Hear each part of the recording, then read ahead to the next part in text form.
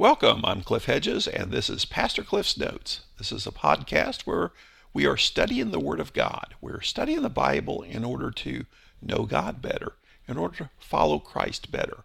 We're studying 1 John, which is a letter written by the Apostle John late in the first century to a group of churches in the area of Ephesus.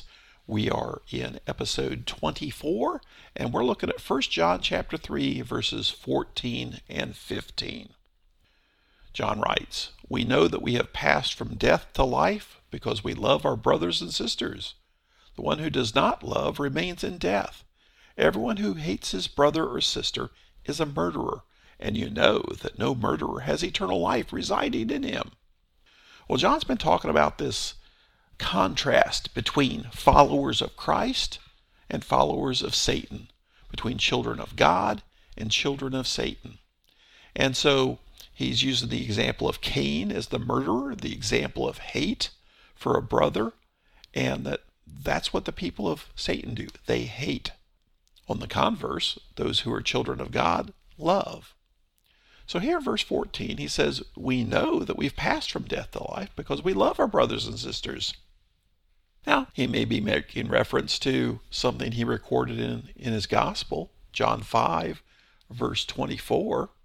John recorded Jesus saying, "Truly I tell you, anyone who hears my word and believes him who sent me has eternal life and will not come under judgment, but is passed from death to life." The same language. This is the language of Jesus, passing from death to life. Jesus came to bring life, to bring salvation, to bring forgiveness of sin, which is death, to allow somebody to be born again and pass to life.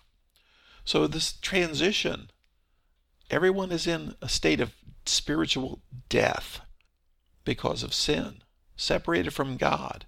But when we come to Christ, when we come to faith, when we go to God in faith of what Jesus did on the cross and confess our sins and ask for forgiveness, God forgives us, God adopts us, and that's when we are born again. We're actually born, make that transition from death to life. John says, we know we are in that condition. We know that we have passed from death to life because we love our brothers and sisters. This is the evidence that we are followers of Christ. Those who have passed from death to life are followers of Christ, children of God. And the evidence is that they love their brothers and sisters. This goes back to John's Gospel. The night of the Last Supper, Jesus said, "I give you a new command. Love one another. Just as I have loved you, you are also to love one another. By this, everyone will know that you're my disciples, if you love one another." Now, Jesus didn't just say, "I would really like it a lot if you guys would love each other.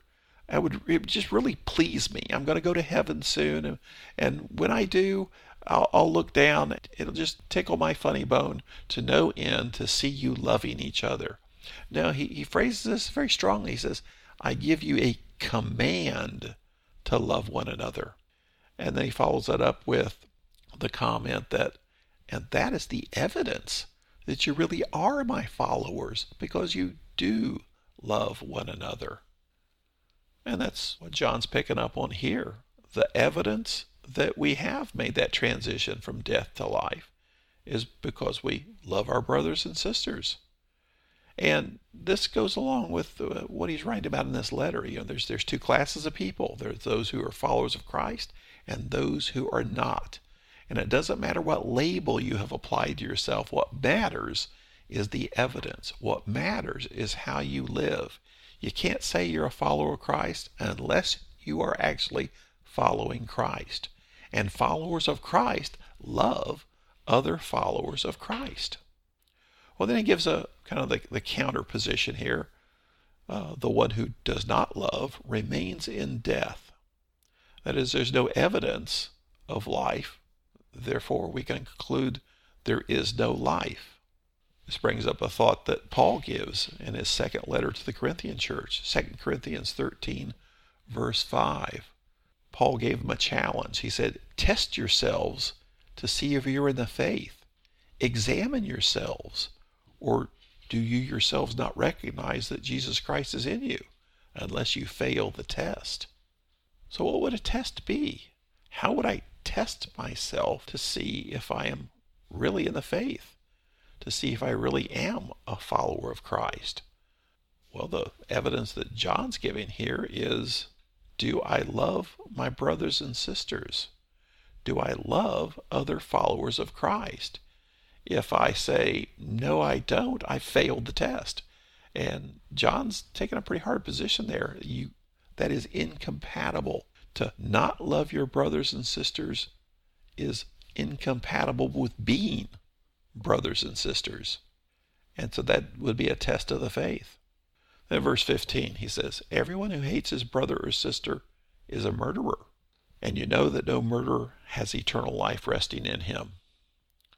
Well, this is going along with the theme he's been using here, that you're either a child of God or a child of Satan. And Satan is a murderer. So if you're a child of Satan, you would be a murderer. And if you hate your brother or sister, you're not a child of God, you are a child of Satan. So as a child of Satan, you are like your father. You're a murderer. This also goes along with language that Jesus used in the Sermon on the Mount back in Matthew 5, where Jesus was going through this statement saying, well, you've heard this, but I say this. You've heard that the actions matter, but what really matters are the matters of the heart.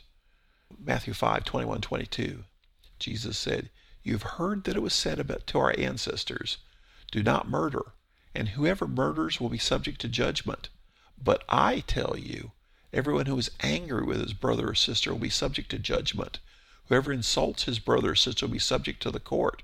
Whoever says you fool will be subject to hell fire. Here in the Sermon on the Mount, Jesus is equating anger to murder. Anger is the action, but it comes out of a condition of the heart. And Jesus says what really matters is the condition of the heart. Here John is saying in his letter, what matters is action, because action is the evidence of what happens in the heart. So everyone who hates his brother or sister is a murderer, and you know that no murderer has eternal life resting in him. God is love, and as children of God, we love, particularly other children of God. Well, let's bring this down to real life here. What if there's some people I don't like who are brothers and sisters in Christ? Some people are, well, they're difficult. They're hard to love. I know sometimes I'm hard to love. What do we do with that? What if there's people I would rather not be around? John uses the term here, love. And so I guess you would have to ask the question, do I really love this person? And I have to ask it honestly, because it's very easy to say, oh yeah, I really love them. I just can't stand them. Well, is that really love? And we are talking issues of the heart. So if there's somebody I really have a heart issue about, somebody I really couldn't necessarily honestly say, I love this person, then, well, it goes back to, then what's that the evidence of? That's the evidence there's a heart problem on my part. What do I do with that? Well, I talk to God about that. And I look to God to work on my heart. That's something the Holy Spirit does, is he does heart surgery on me to bring my heart closer to God's heart. So if there's somebody who I have trouble with, somebody who I would like to avoid, someone who I really, really, really have a hard time with, my best suggestion is make it a matter of prayer. 2 directions of prayer. One is pray for this person. Honestly pray for this person. Don't pray, God smite them mightily and make them more likable, but pray that God would be at work in this person's life to help them be all that God wants them to do, to be all that God wants them to be. Pray for this person. Pray for their well-being. Pray for their family. Pray that they would grow in their faith. And then pray for yourself. Confess to God what your heart issue is. Ask God to touch your heart. Ask God to help you see this person the way God sees this person. And as you pray for this person and you pray for your heart towards this person, you'll probably start to see some change.